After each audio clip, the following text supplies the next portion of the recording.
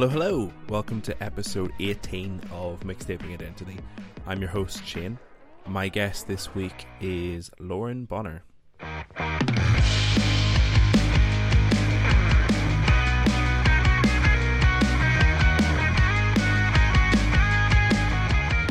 Yes, thank you so much for joining me for the 18th case of Mixtaping Identity. My guest this week is comedian and podcast host Lauren Bonner. Lauren co-hosts the podcast Big Natural Talents alongside friend of the show Conchetta Caristo. Very, very funny person. Was a great laugh and really enjoyed the playlist as well. So there's a lot of stuff that was familiar to me, some stuff that was new, but predominantly stuff that I'd heard before but not really listened to an awful lot. So yeah, I really enjoyed listening to it. It was a lot of fun, and the chat that we had was great as well, so I'm excited for you to listen to it. If you're new to the show here, then just let you know the playlists are released ahead of the podcast, so we release those on a Monday and then the podcast on a Thursday. So go and check us out on the socials at Mixtaping Identity on Instagram, and you can find us on Spotify as well and get the playlist ahead of time. I'll be back at the end of the episode, but for now we'll get into episode 18 of Mixtaping Identity with Lauren Bonner.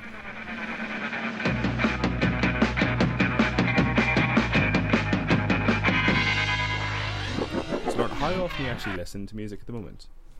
I'm not a huge audiophile in that I think when I'm listening to music, I find it distracting. I'm not someone who can listen to music while I'm working or doing anything. I'll keep turning it down and down and down because I can't focus on my thing. But definitely just whenever I'm driving is a big probably music time for me, because I'm driving a lot. I mean, not that much, but I just never get the bus, so pretty much when I'm driving can be alone in my car, which is good because you can sing without anyone watching. That's what it's all about. So if you're listening to music at home, if you ever do, is it do you have to be only listening to music then? Is that the thing that you're doing? Or cleaning or cooking. All right. But just nothing I can't write with music on. I can't, even if I'm in an intense kind of Facebook Messenger conversation or something, anything that I'm having to write or anything, I don't really listen to music while I'm doing it. I'm a one thing at a time kind of person. Unless it's watching a movie, then I'm on my phone as well. Yeah, we've all been there. And when you're listening to music, then do you tend to go for albums or playlists, or how are you listening to stuff? Pretty much playlists, I think. I'm never really putting on a whole album. And I know that's because my boyfriend is a really big music guy. He's been a musician before and DJ'd, and he's really into music and he knows everything about albums and stuff. And it's oh, have you listened to this album? And I'm oh, I've listened to those 3 songs on my playlist that I called Cool Driving Tunes. So it's always just an assortment of random songs that I like from here and there, because to sit down and listen to a whole album is quite a big commitment. I don't know if I've got the patience for it. But I've got the classic albums that I, had when I was growing up and stuff like that I know the whole album, but not much these days. Okay. So it would take a lot for you to sit down and commit to a new album then? I think so. Unless I was putting it on while I was doing something and it was something that I really knew I was going to like. I'll usually listen to the whole new Lana Del Rey album when that comes out. Okay. And in general then, are you trying to find new music, or do you tend to go back to your old familiar stuff?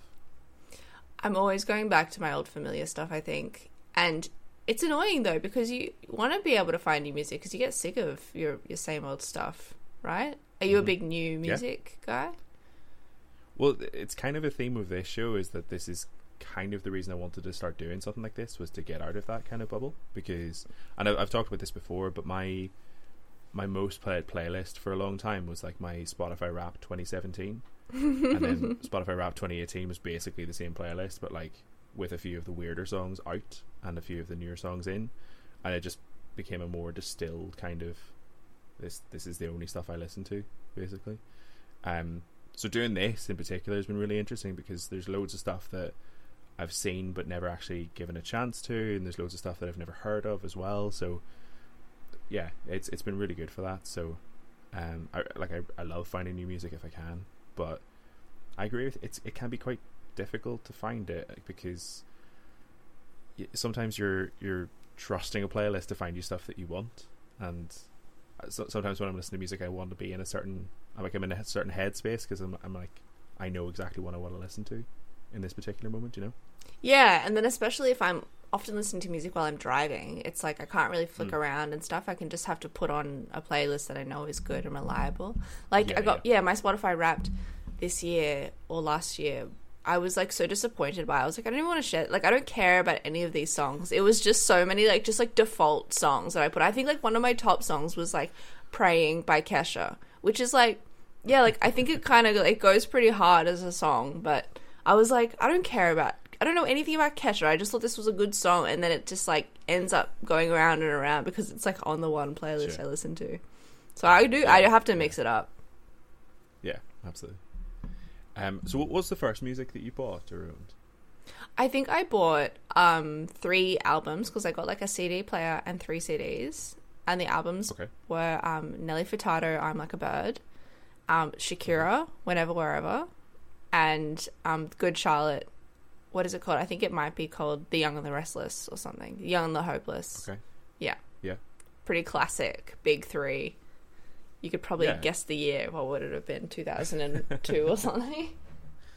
Yeah. A little bit different though, Nelly Furtado and Good Charlotte. There's a bit of a range in there. Yeah, I'm mixing up the genres. I'm rock, but I'm folk. Because that was before Nelly Furtado had her like sexy reinvention as well. It was very like, I mean, most people probably know I'm Like a Bird, and she was like the cover is like very hippie. She's like in the grass, like lying down, and then Man Eater happened, and everything changed. Can't go back now. What's the best live music you've seen? Oh, I should have thought about this more. Yeah, I didn't prepare you this. No, I've seen some great live music. I saw Julia Jacklin is an Australian artist. I've seen her a few times, and she was great. Actually, one time I saw her opening. The first time I saw her was opening for Marlon Williams, who's a New Zealand kind of alternative country guy. And he was also like fantastic, and that was a really great show that I saw in the at the Basement in Sydney, which is a venue that is now a burger place that does comedy shows as well. But when I saw it, it was kind of like an old famous jazz venue. But he was really great, Marlon Williams live. But I've seen a bunch of stuff, and then I saw like I saw at Splendor in the Grass. This is not the best live music I've ever seen. It's just a fun anecdote. I think it was in Wolfmother's show. Wolfmother was doing a set, which we all went to watch because it was like pretty funny to be like, what are they up to these days, Wolfmother? And they were so excited that anyone had come. They were like, didn't know if there would be anyone here. And then like Chris Lilly came out with them at one stage and just like shouted over a track, and it was crazy. It wasn't good, but that was just a crazy thing that happened. That's good. I like it. All right, we'll dive into the playlist then. So song 1 is a song you fell in love with straight away. So you've gone with Harvest Moon by Neil Young. Yeah, I thought I'd kick it off with a real classic song that I love for like that I discovered in a way that will make real music fans like die inside. Which is because it features heavily in the film Eat, Pray, Love. And I was watching Eat, Pray, Love, and I was like, wow, this is a great song. And then I like looked it up and listened to it all the time now. Perfect. It's really funny you say that, actually, because according to Spotify now, that is the album that this song is from. Because obviously Neil Young has pulled his music from Spotify, but apparently they can still get away with keeping his music on if it's in compilations. Oh. So if you look up this song, the only album you can find this song on is the Eat, Pray, Love soundtrack. So if anyone is annoyed by you discovering the song through that, then that's just going to compound it. And I think that's funny. Yeah. And if they like, if it wasn't on the Eat, Pray, Love soundtrack, then they probably couldn't listen to it on Spotify right now. So Yeah, yeah. So you're welcome. Yeah.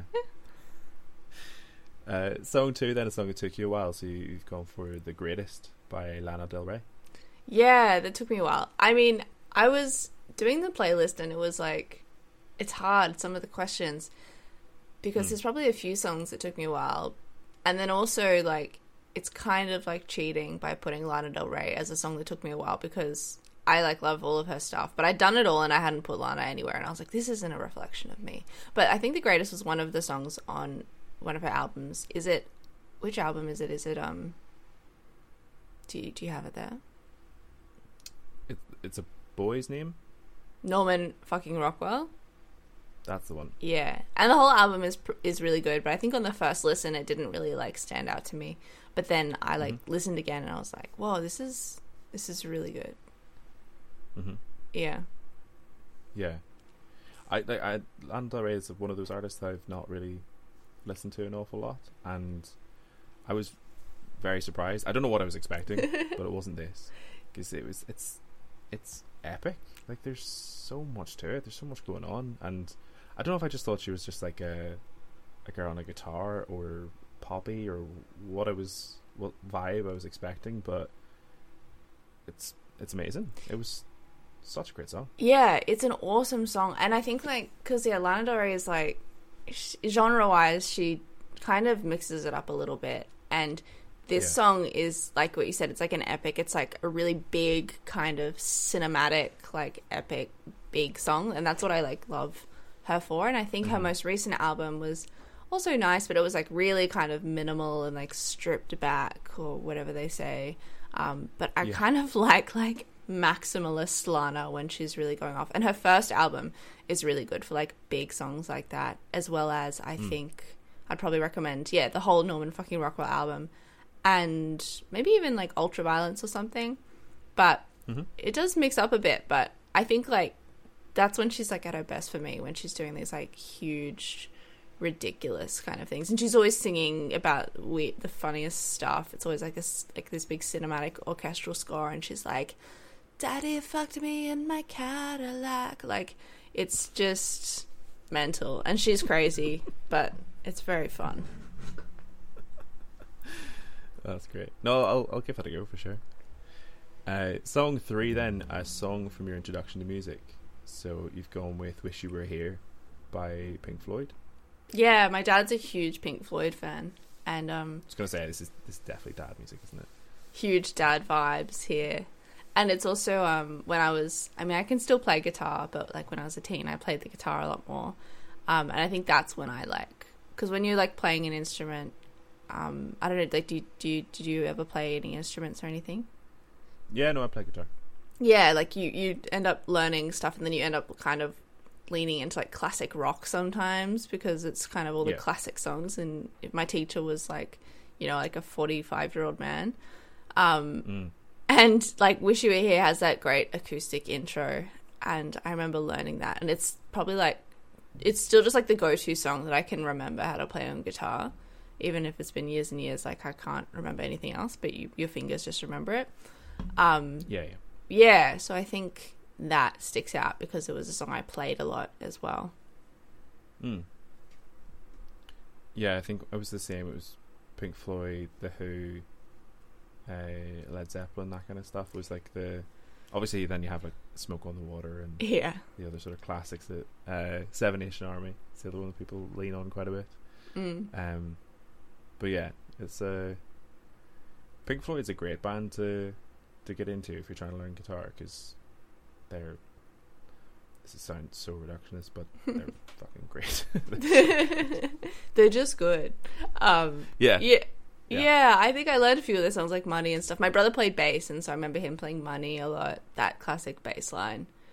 But yeah, "Wish You Were Here" was good because it kind of is just like a really easy chord progression, but then it has that little fill in there that is kind of really easy, and then like the intro was kind of a bit harder for me to learn, but it's like got 3 steps of learning in it, so it's such a good beginner song. I haven't played guitar in a long time, but I want to get back into it actually, to play that song, because I know exactly what you mean. It's got that little trill Yeah. That it sounds quite nice, but I imagine it's fairly easy to play once you get the hang of it.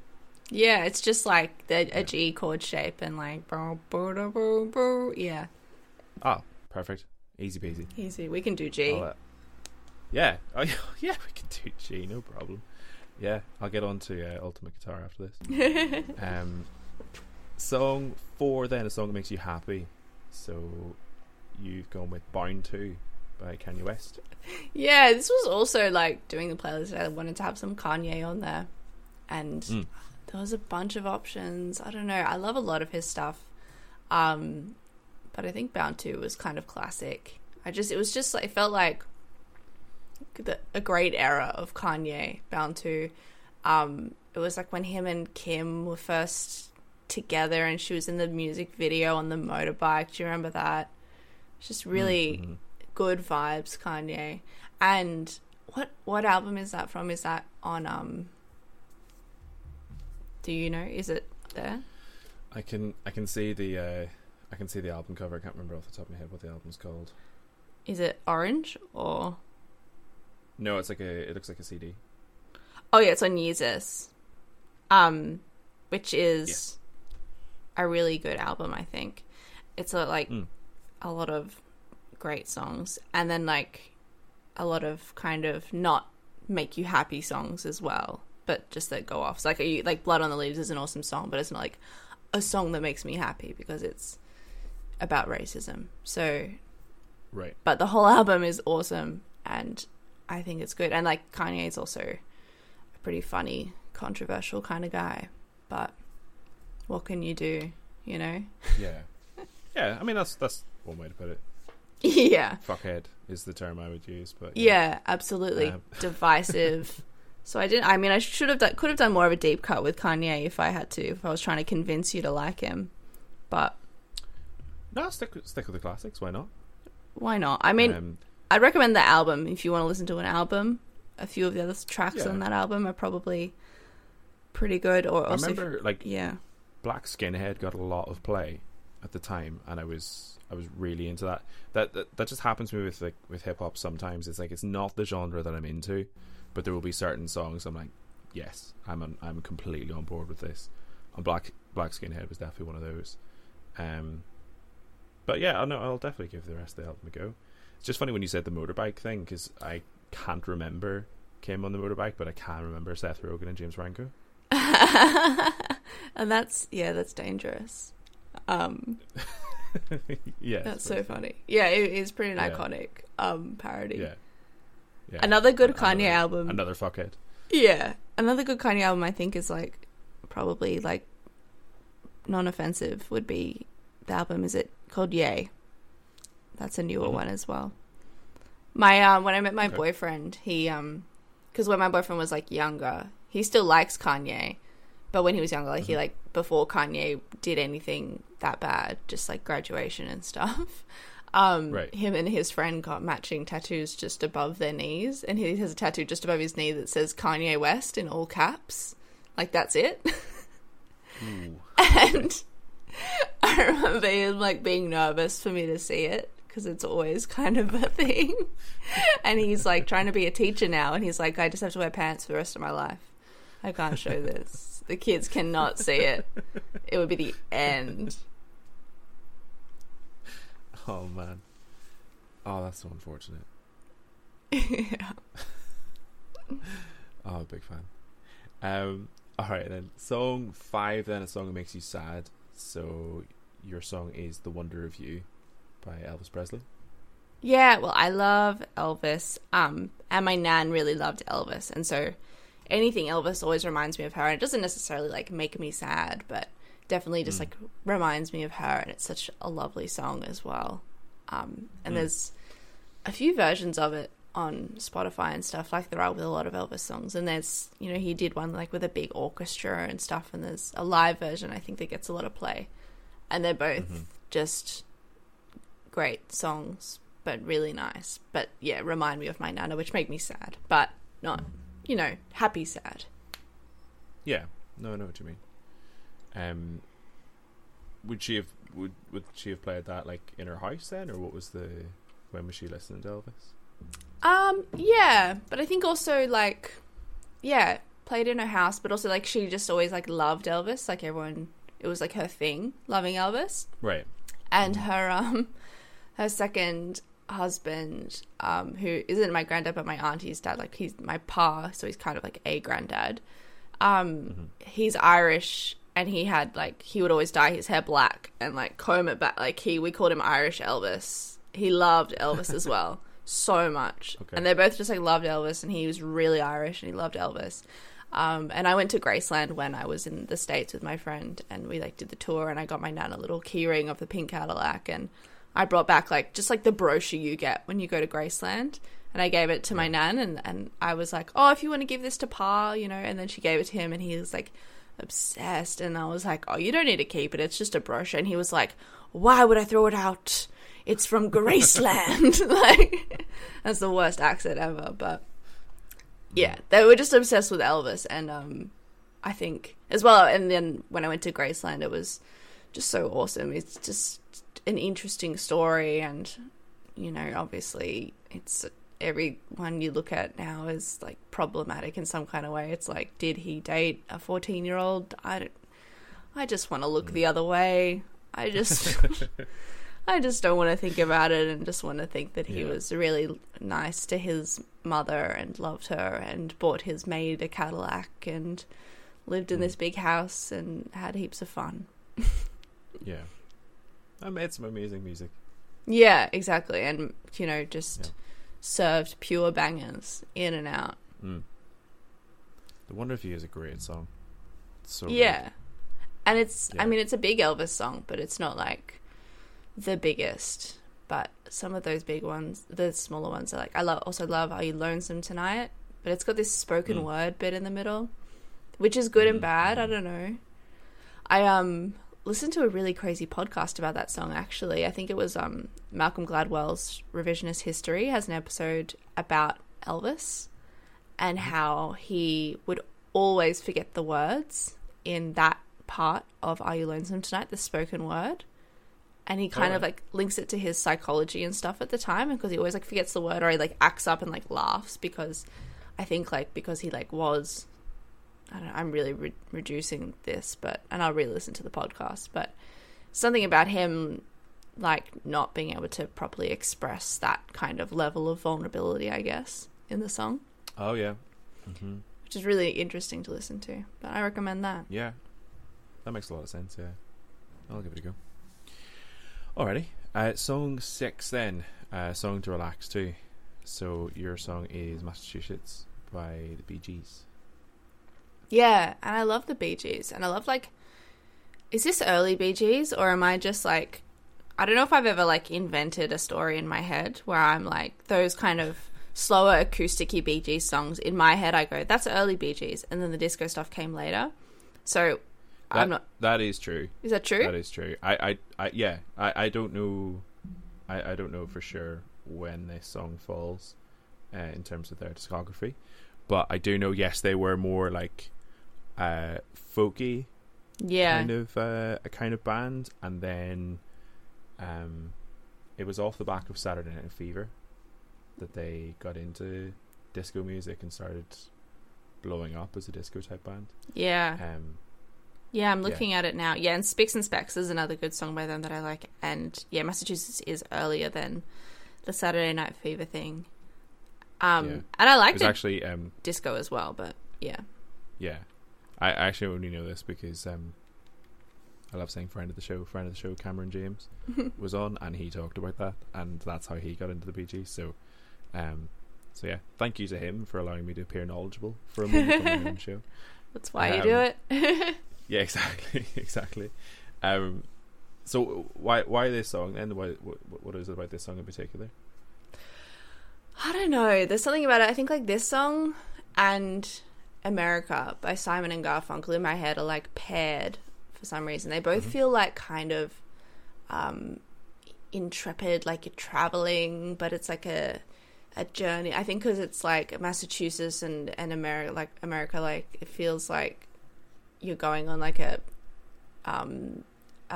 bus trip across America, and you're like the main character in an indie film, and you're just quietly looking around, and it just feels like a calming kind of peaceful song that would play during a really nice part of a movie. And it's nice to play that in your life, I think. And yeah, same probably as Cam. Like, I don't know, I think I love the Bee Gees, and then discovering, I probably did it backwards. I probably heard the disco stuff because that gets so much play, and I was like, that's pretty fun. Like, Staying Alive is like pretty fun, but you wouldn't like, I mean, maybe you would put it on to like listen to in your house. Yeah. But like going back to their older stuff is really good. And then also, you know, even like later but still slower stuff like How Can You Mend a Broken Heart, I've Got to Get a Message to You, that might be older as well. See, How Deep Is Your Love is also an awesome song that I love, that I used as a big central part in one of my performances when I went to art school and did quirky performance art. I just sang How Deep Is Your Love for a performance once, and it was awesome. Excellent. Song 7, then a song from your preteen years. So this is Good Charlotte. Lifestyles of the Rich and Famous. Yeah, I reckon this whole album holds up. Because I feel like it was a big album in Australia. Good Charlotte are big in Australia, and are you in Ireland or? Yeah. Were they a thing anywhere else at all? They were a thing. I feel like they were kind of not as big for a lot of people, I think. Certainly didn't register with me an awful lot. I think most people were into sort of like Fall Out Boy, All American Rejects, Panic at the Disco. I think they were the sort of the more prevalent bands around this sort of time. I'm guessing, I can't remember exactly what year this is, but that feels like the right sort of era to me. There were definitely some people listening to Good Charlotte. And My Chemical Romance would be the other big one, I guess. But yeah, because I never really registered with me properly, but they were definitely around for sure. It's funny because I feel like when I was listening to them, I was probably like much younger than like, you know, I was like pre-teen. I would have been 11 or something. This is in the first lot of CDs I bought, and they didn't really get picked up in that emo wave of MCR and everything else, because I didn't listen. I wasn't into emo stuff at all either, and I feel like they kind of pivoted into pop and stuff with like Dance Floor Anthem after that.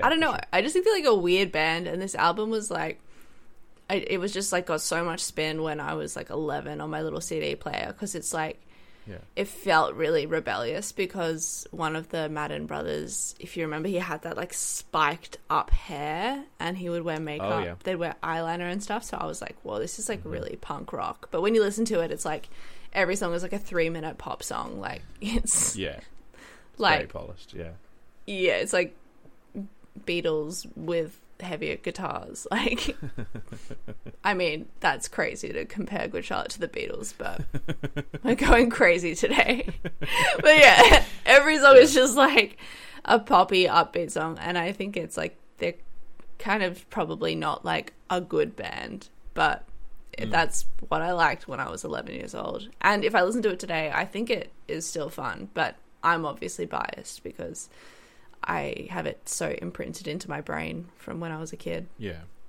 That I like it. Yeah, absolutely. It's just funny. I wonder if they would have, like, if someone tried to release this song now, I wonder if it would connect with a very, very different audience, because it feels like a very sort of almost a very right-wing kind of messaging now. It feels a bit Trumpy to me, you know, like the whole like the out of touch Hollywood celebrity telling us that we should eat less meat and be more green and stuff, and it's like I don't know. That's so funny. Like that's maybe the. Do you know what I mean?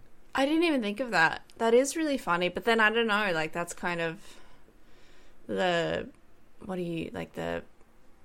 weird political situation it is now, where like everyone is almost kind of saying the same thing. Like all the Trump people are like, yeah, we hate these rich people, and then left-wing people, proper left-wing people are saying, yeah, we hate rich people, we're trying to help you.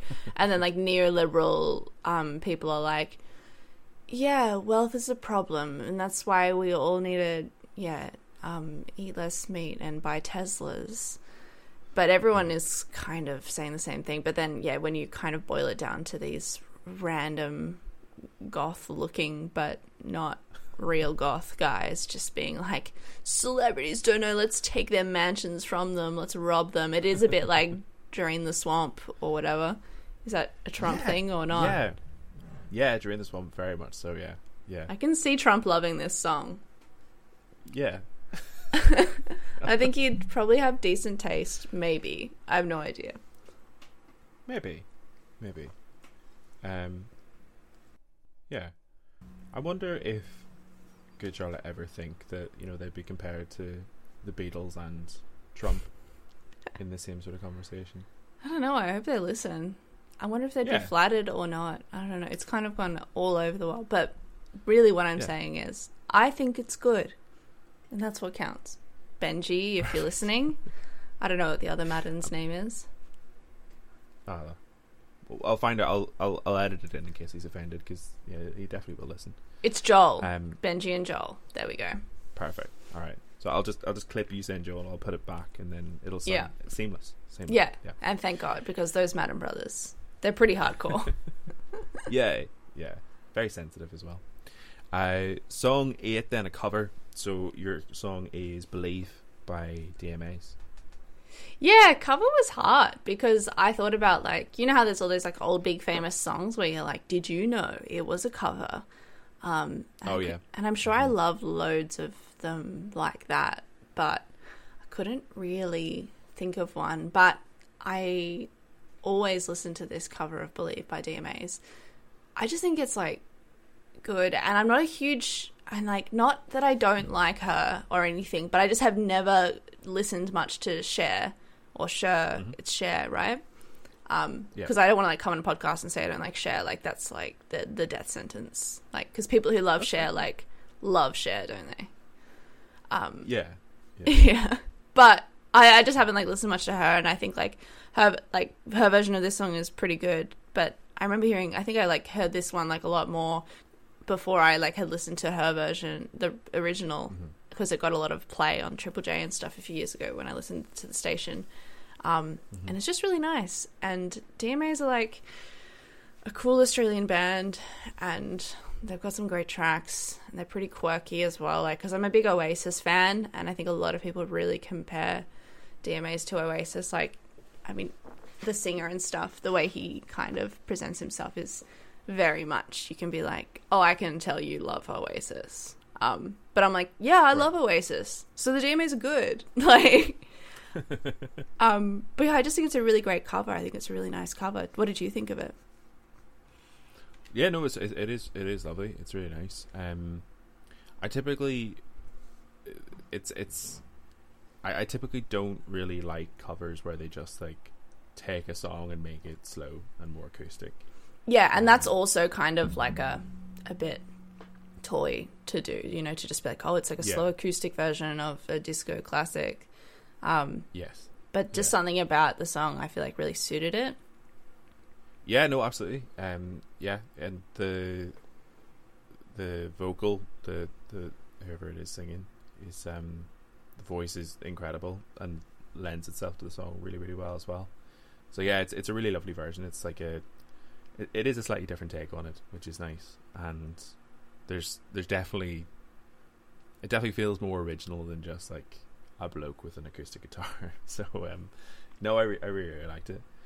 The one thing for me was just, and this is just a completely personal thing, but I have moments where like I'm not doing this show, as I said, because it's not because I'm a huge music nerd. Like, I don't know an awful lot about music outside my sort of bubble, and there's almost like a running joke in my house now where if there's a song that I don't know or a song that's like sort of passed me by, my wife will say to me, "You have a music podcast," and it's kind of this thing of like, you're an idiot, and it's met with love, and it hurts my feelings every time, but But yeah, there's definitely an element of truth to it, because listening to this song was the first time that I realized that the line wasn't "I can feel something inside the sand," and I've no idea why I thought that was the line, but that's what I sang every single time I listened to that song. Yeah, until I heard this version. I think there's also like lines in that song that I didn't hear until I listened to this song, because the Cher song is like, "Do you believe in love?" And it's like, what's she saying? Actually, I have no idea, because she's so throaty and like it's quick. But then when you listen to it slow down, you're like, oh yeah, there's words. So I do that too. But again, yeah, I don't have a music podcast, so I'm allowed. Sure. That's true. That's true. I like how you started that little bit by the introduction to this song, saying that you didn't want to get in trouble with Cher fans, and then ended it by doing an impression and saying that you can't understand anything she says. I'm in trouble. I'm going to be in trouble no matter what I do. Yeah. If you mention Cher, there's probably like an activation of people who will like be tracking the hashtag or something. I don't know. Yeah. They got a Google alert set up. Yeah. And then I could say, like, I have no strong feelings about Cher. But they're like, how dare you not have a strong feeling about Cher? You can have one strong feeling about Cher, and there's only one correct strong feeling to have. Yeah. I think, like, she was and is, actually. She's not dead. Oh, my God. She's, like, so beautiful and, like, such an iconic, like, aesthetic for her to have. Like, I've always wanted to, like, dress up as Sonny and Cher for a costume. I love the 70s, like, the midriff, the body. God, she looks amazing all the time. That's what I love about Cher. Perfect. All right, we turned it around. That's good. Song 9, then, a song that you would sing at karaoke. So, your song is "I'm Not a Girl, Not Yet a Woman" by Britney Spears. Yeah, I think I'm someone who never does karaoke and would be so scared to do karaoke. Are you a karaoke guy? I feel like it's such a dividing point in life. No, I'm not. Like, I would love to be, but it would have to be very sort of the setting would have to be exactly right for me to do karaoke. I would never just walk into a bar and do it. I've had like office parties where there's karaoke a few times, and that to me is a big no, because like I don't trust any of those people not to make fun of me. If I was there with friends and strangers, that's fine, but yeah, no, I'm not a big karaoke guy. Yeah, and that's like again a thing that my boyfriend and his friends do karaoke. One of his friends is like the karaoke guy. He's obsessed with karaoke. He loves it. He like has his place, like everyone knows him there. But they love karaoke, and I've never been. But because also then it's been COVID, they haven't been in ages. So I think I've only had to decline once or twice. But Britney is always going to be a great karaoke song, because what you want, I think, is a song that's like not too long and not too boring and repetitive. Because the few times I have done karaoke, you can like make mistakes. Like once I did Halo by Beyonce when I was in Japan, I think, because that's a big karaoke fan group. Everyone in Japan loves karaoke, and I was with some Japanese people. But then Halo, like the end of Halo, like it kind of repeats a lot. It's like Halo, Halo, like it just goes on forever and ever and ever and ever. Yeah, and it's like you don't realize that until you're singing it at karaoke, and you're like, oh, like I thought this was like a fun song, but actually it's really repetitive. Right. But I'm not yet a woman. I feel like it just always is like at a level that is fun, and it's like a slower song, which is exciting for karaoke. And it has that key change at the end. And also, like, Britney's voice would be, like... You can do, like, a bit of a silly Britney voice. Like, she has, like, that crazy vocal fry all the time. Like, it's a bit of... It's, like, you could have fun with it, I think. Yeah. Yeah, absolutely. It's also from iconic film Crossroads. Have you seen? Yeah. Yeah. Yeah.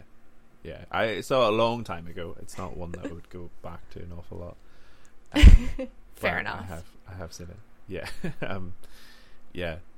It's a strange song to me, because I used to find it very, very funny, and now it's obviously there's, with everything that's come out about Britney recently, there's obviously like a bit more depth to the song that makes it a little bit definitely a lot sadder. There's definitely a lot of stuff that she was trying to get out there that maybe people weren't listening to, but I think because when this song came out, I think I would have been quite young, so I associate it with like very young people. So I have this idea in my head, like this image in my head of like an actual child singing this song. I'm not a girl, not yet a woman, but like trying to sing it to like, I don't know, maybe convince her mom to let her go to a sleepover. Yeah. It's kind of that vibe. Like, yeah.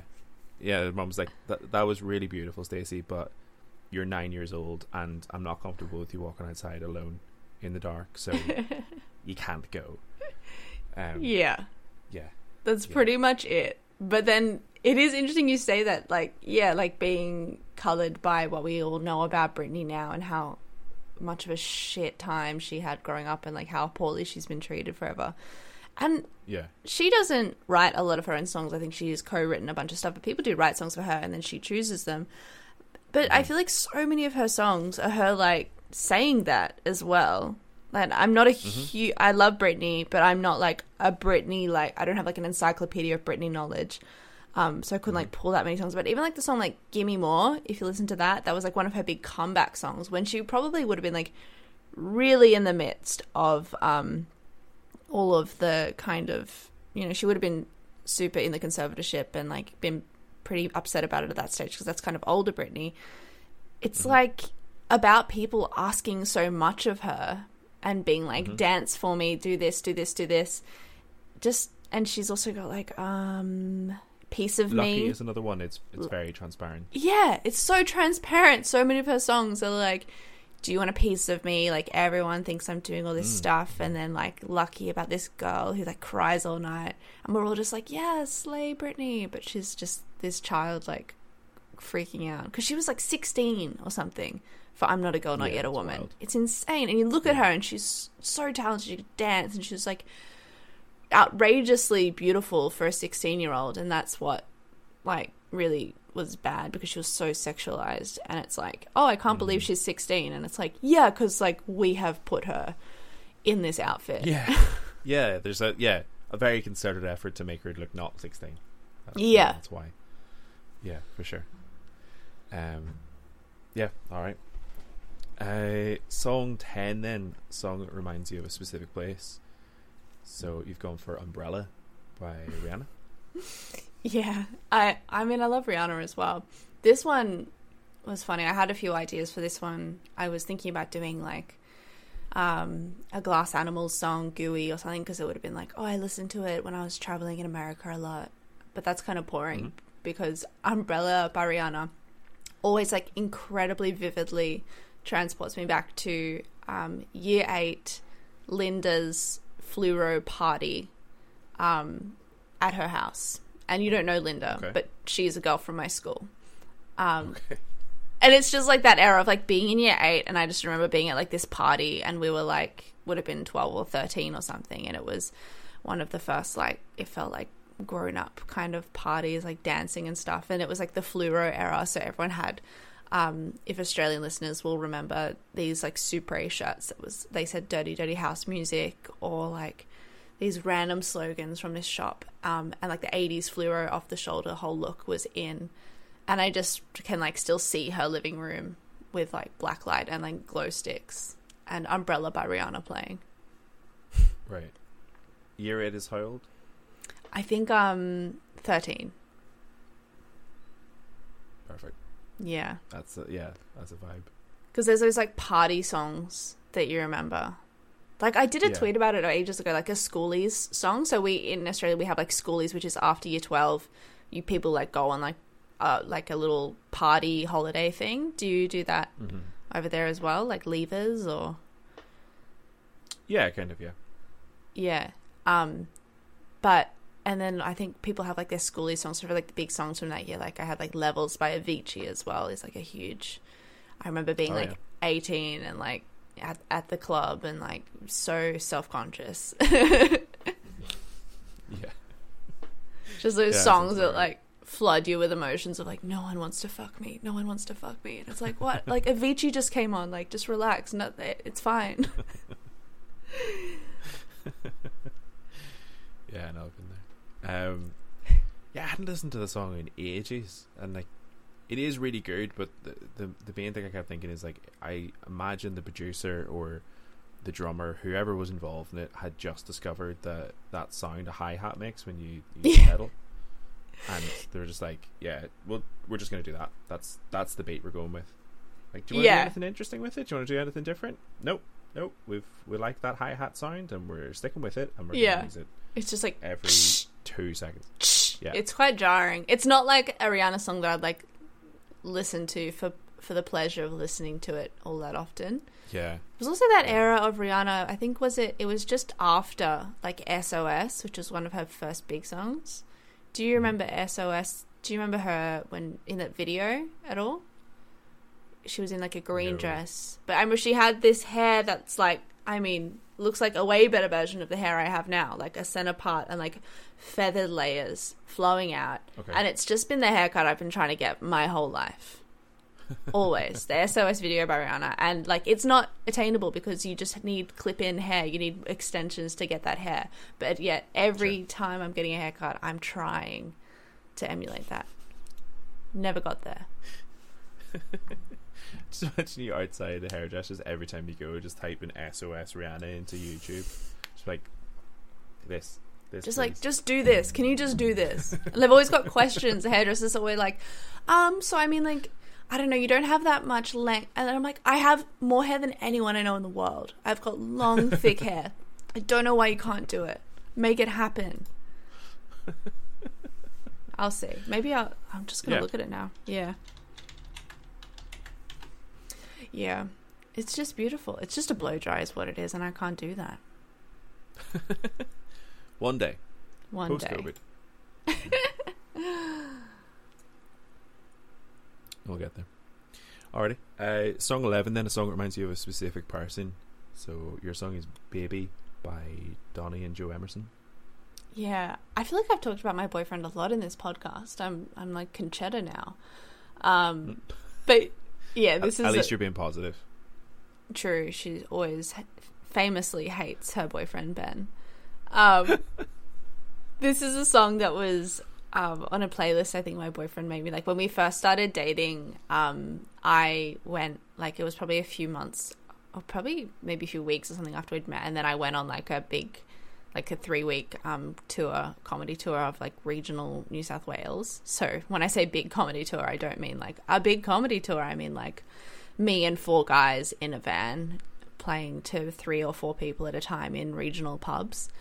So a big comedy tour for like 3 weeks, and he made me like a playlist, you know, in like a cute romantic way, and I made him one, and then this song was on that playlist he made me. So I just remember like listening to it heaps on that trip and like thinking about him, and it's a really lovely song, and this is like one of those songs that I always like imagine like, you know, at my wedding and stuff, because it's such a nice song that I'd never heard as well, and I don't know anything about these guys that do it, Donny and Joe Emerson.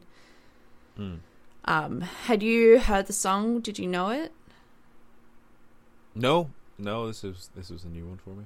Because I think this is like one of their only songs. It's one of those, and I should have asked my boyfriend about it because he is the music guy, and I think it's one of those. You know, there were just like a million different little acts that recorded songs in like the 60s and stuff, and got dumped by the label and whatnot. It just like was one of those LPs that these 2 guys made and then never got picked up. But it kind of has since, because it got put on something, and it's just this song pretty much. And then Ariel Pink covered it, which is I think, or maybe some other people might know the version. Right, okay. How long were you together then when this playlist exchange happened? Not long at all. And I wasn't picturing my wedding with him at that stage. Yeah. But I think it probably, and we also like were together, but not like, we didn't really make it official for ages, but it was just like a sweet early relationship kind of stage when he sent the playlist to me. I was wondering if you were going to say that actually, because I have a few of those songs with my wife from like the early days, from like so we did a similar thing when we were starting to get together, but it was like we just recommended music to each other, so it wasn't playlists, it was just like bands and artists and stuff like that, like, because I think our our music tastes are more similar than they are different, but we're also into very different bands. It's like it's all more or less the same sort of genre, but just connected with slightly different things for whatever reason.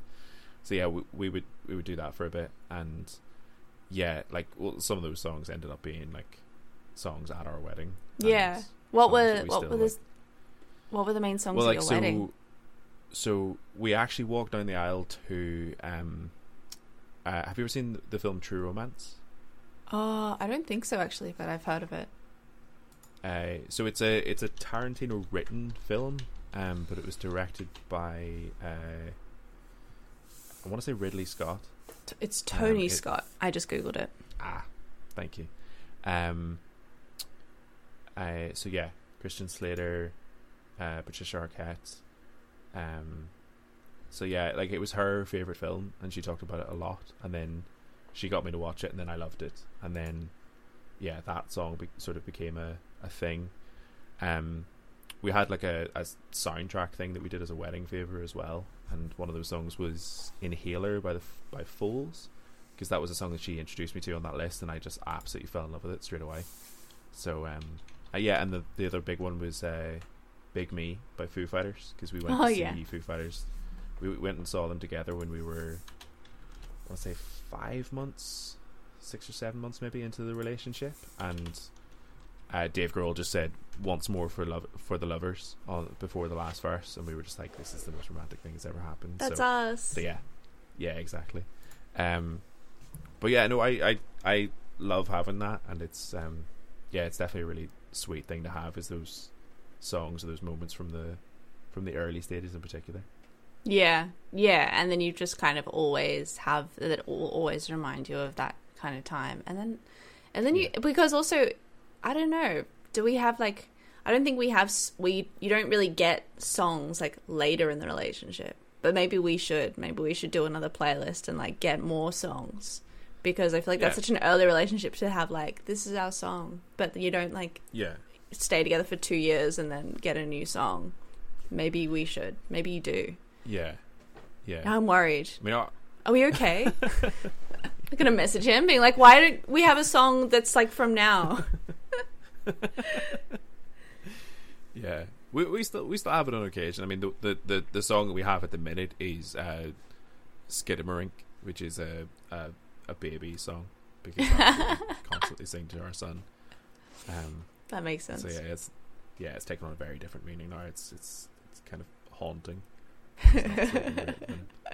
Anyway, song 12. We're moving on. Song 12, song that motivates you. So your song is "Dancing in the Dark" by Bruce Springsteen.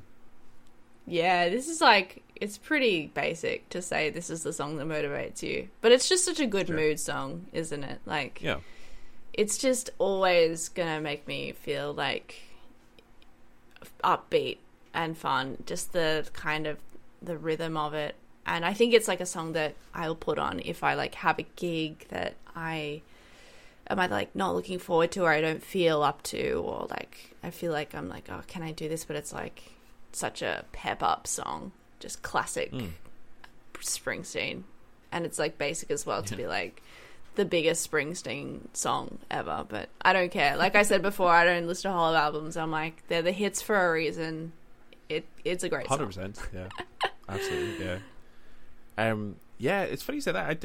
I wouldn't have thought of this as like a basic song for this category, only because I think I tend to, because Bruce Springsteen was my dad's big music, right? So I tend to think of it as slightly more old-fashioned, and I've not really given Bruce much of a chance. I think because he pushed a little too hard. It was like, you need to listen to Bruce Springsteen. I was like, easy, Dad, I'm gonna listen to my own stuff.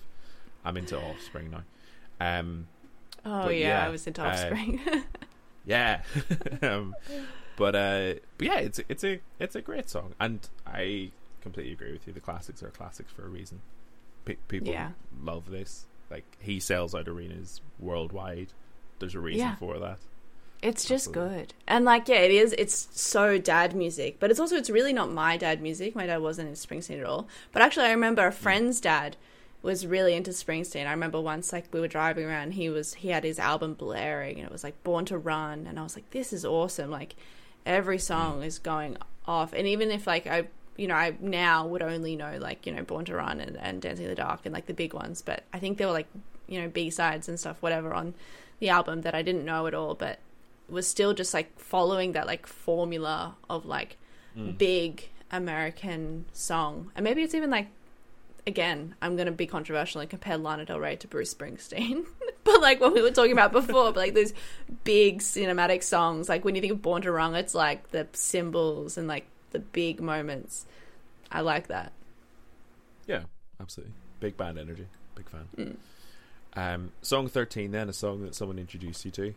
So your song is I'll Be Here in the Morning by Townes Van Zandt. Yeah. I was making the playlist because I like quite a lot of like old country, like this like Townes Van Zandt kind of era country, and like Patsy Cline and stuff. And I think I kind of got into it because my brother, me and my brother have like a funny thing. I feel like we have like a real psychic connection sometimes. Do you have Sure. siblings? Do you have that at all? Yeah, I have a brother, yeah. And a lot of the time when I was younger growing up, he would start like loving music and then playing it all the time, and then I would get really into the band. So we'd always be kind of into the same stuff, like obsessively at the same time. Probably the biggest one when we were teens was like the Red Hot Chili Peppers. We were obsessed with the Red Hot Chili Peppers, knew everything about them, and now they're kind of like, people make fun of them, but I think they're still pretty good.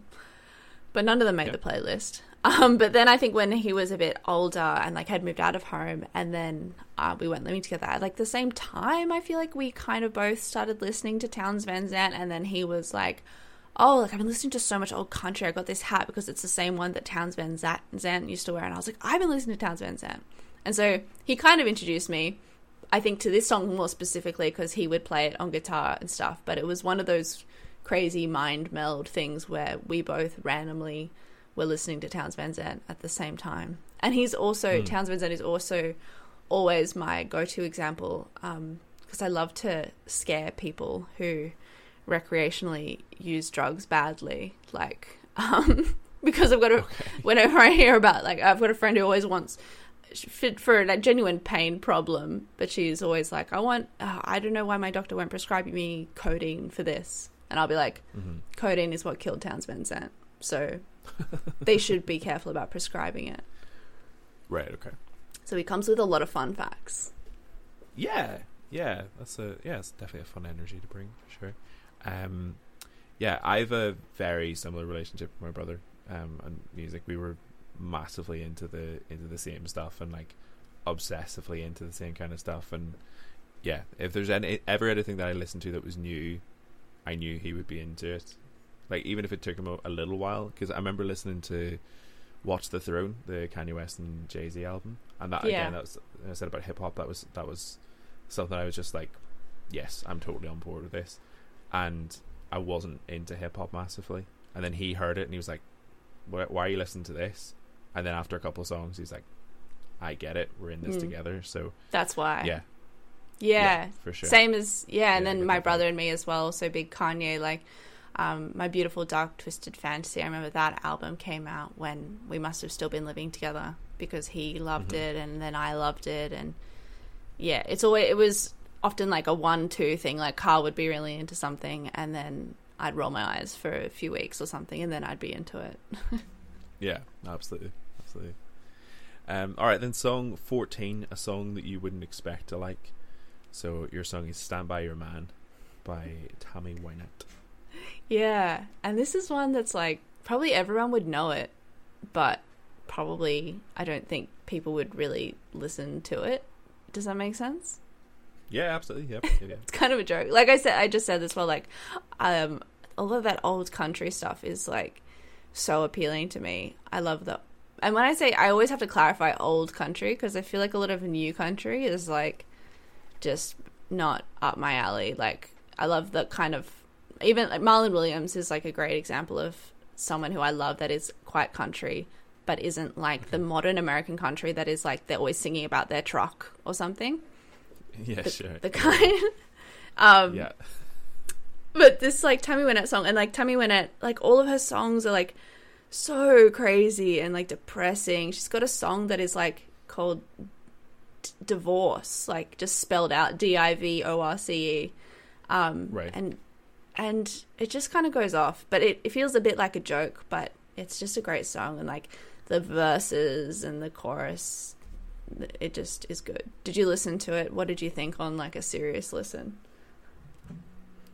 Yeah, it's exactly what you said. It's a song that I was like, I knew it, but I couldn't honestly tell you that I listened to it start to finish before.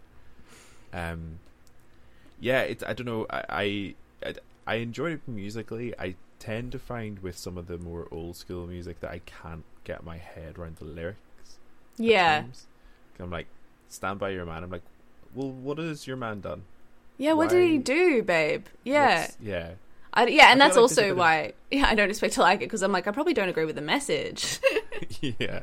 There should be a little bit more nuance to this, Tammy. I think that's, stand by, because and that's like sort of a common sort of expression is stand by your man. It's like, you know, if a politician's cheated on his wife or something, it's like, oh, she's sticking with her man. You're like, well, yeah, I mean, great, but also maybe, you know, in some circumstances she shouldn't just focus on her own happiness. But yeah, I mean, that's obviously it's a different time, and that's not the important part of the song. But it's I do enjoy that sort of old school kind of country as well. It's, yeah. And then the only other thing as well that I'd say about Stand By Your Man for Tammy Wynette is, because again, like, I don't know all of her songs, but I've just listened to a handful of her songs and I don't know anything about her. But she has a lot of songs about like splitting up. You know, she's got a divorce. She's got a song that's like, I don't want to play house anymore. Yeah. And I feel like when you take Stand By Your Man out of context, it does feel like, why are you saying this to people? But I feel like when you listen to it in the context of all of her other songs, and even there's like great videos of her singing it, all of the old country videos of people singing it are so cool, because it's like it's been filmed on a variety show or something from back then, and they're like standing in front of a whole set. So I'd recommend looking up a video on YouTube of her singing this. And I think it's actually people like, she's not saying it that it's good. I think it's like very sad. I think it's like people are just, it's like someone saying it to her. It's like, this is what you have to do, and it's like really bad, but you have to stand by your man, you know? I think that, I'd like to think that that was the message. Interesting. Okay. I'm not giving Tammy enough credit. That's my fault. No. She's an independent woman. It's very funny just having just side by side having Stand By Your Man and Divorce as two songs in your repertoire. Yeah, truly. Yeah. All right. So song 15 then, a song you think everyone should listen to. So your song is Don't Worry Baby by the Beach Boys. Yeah. And this one, I didn't know if it was did you know this song? Is it a big Beach Boys song? Yeah. Yeah. Massively. Yeah. I just think it's great, and I think it's really nice, and it's again another song that reminds me of my boyfriend and stuff, because I think I'd like sent it to him because he's a big worrywart, and it's like really nice, and it's like, don't worry baby, and I think it is also just like kind of classic Beach Boys. It's like doing everything you want a Beach Boys song to do. It's like got all the harmonies and everything you need, and I just think it's a great song, and probably a lot of people have listened to it, but it's just simply a good song. Yeah, absolutely perfect.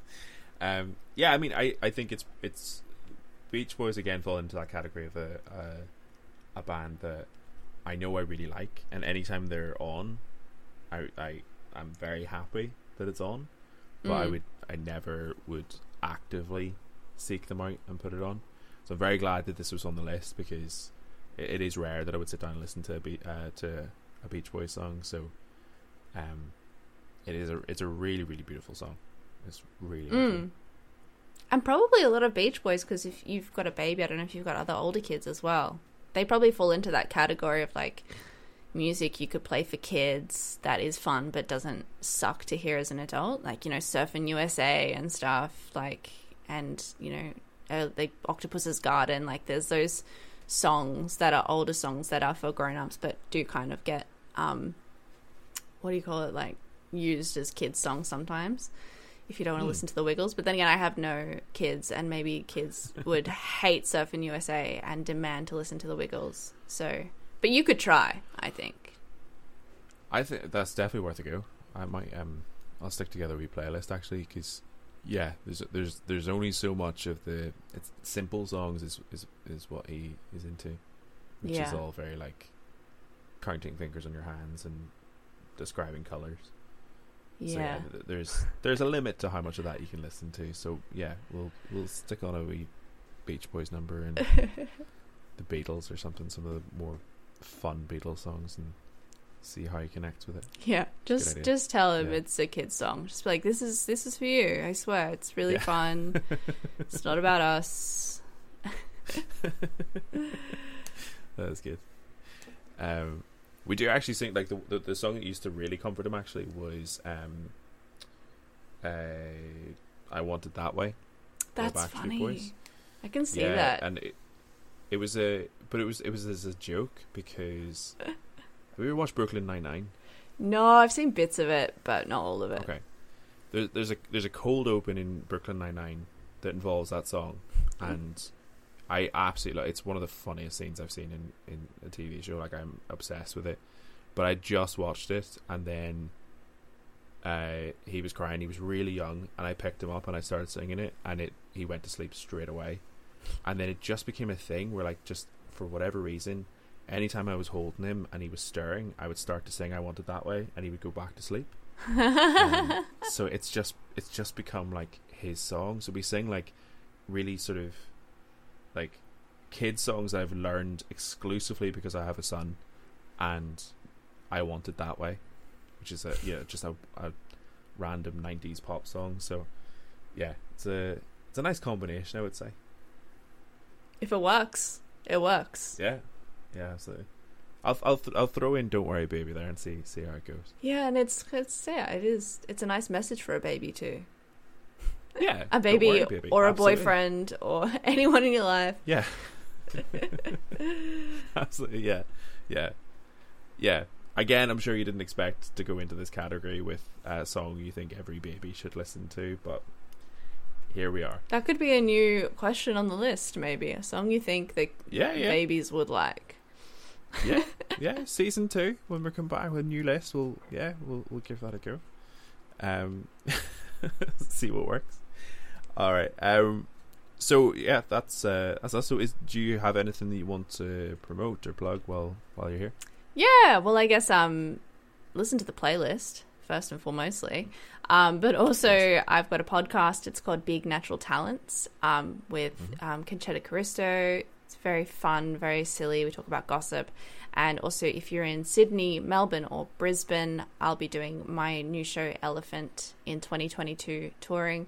Melbourne is on sale now, and if Sydney and Brisbane aren't on sale yet, then they will be soon. So keep an eye out. And yeah, just you can see all the details on my Instagram, which is @LaurenY Bonner. Perfect. Oh, well, thank you very much. Thank you so much, Shane. Thanks for having me. It was like when you first hit me up, I was like, oh, I don't know, like I'm not a music person. I don't know if I can talk about songs. But then once I started putting them together, I was like, oh yeah. Because then, my boyfriend was like, you should do it, like, because this is his favorite thing in the world to like talk about songs, and he really wanted to see what my choices would be as well. So it was really fun. Thank you. Excellent. And that is it for episode 18 of Mixtape and Identity. Thank you so much for listening. If you're in Australia, please go and support Lauren wherever you can. And I've just seen the tour dates here on her Instagram. So Melbourne in April, Brisbane and Sydney in May. So go and follow her on Instagram and find the dates. And if you can go and see her, please go and see her. And if you can't, if you're not in Australia, then listen to Big Natural Talents. It's a really fun podcast. If you like this show and you want to support it, then a number of different ways you can do that. We do have a coffee link set up, so if you want to throw us a couple of quid, you can do that. That would be great. If not, then absolutely fine. Leave a review, tell your friends, share it on your Instagram. Go and follow me on Twitch as well, @YakEnemy. That's another way you can support me. But yeah, beyond that, I'll be back next week for episode 19. In the meantime, look after yourselves, and we'll speak to you then.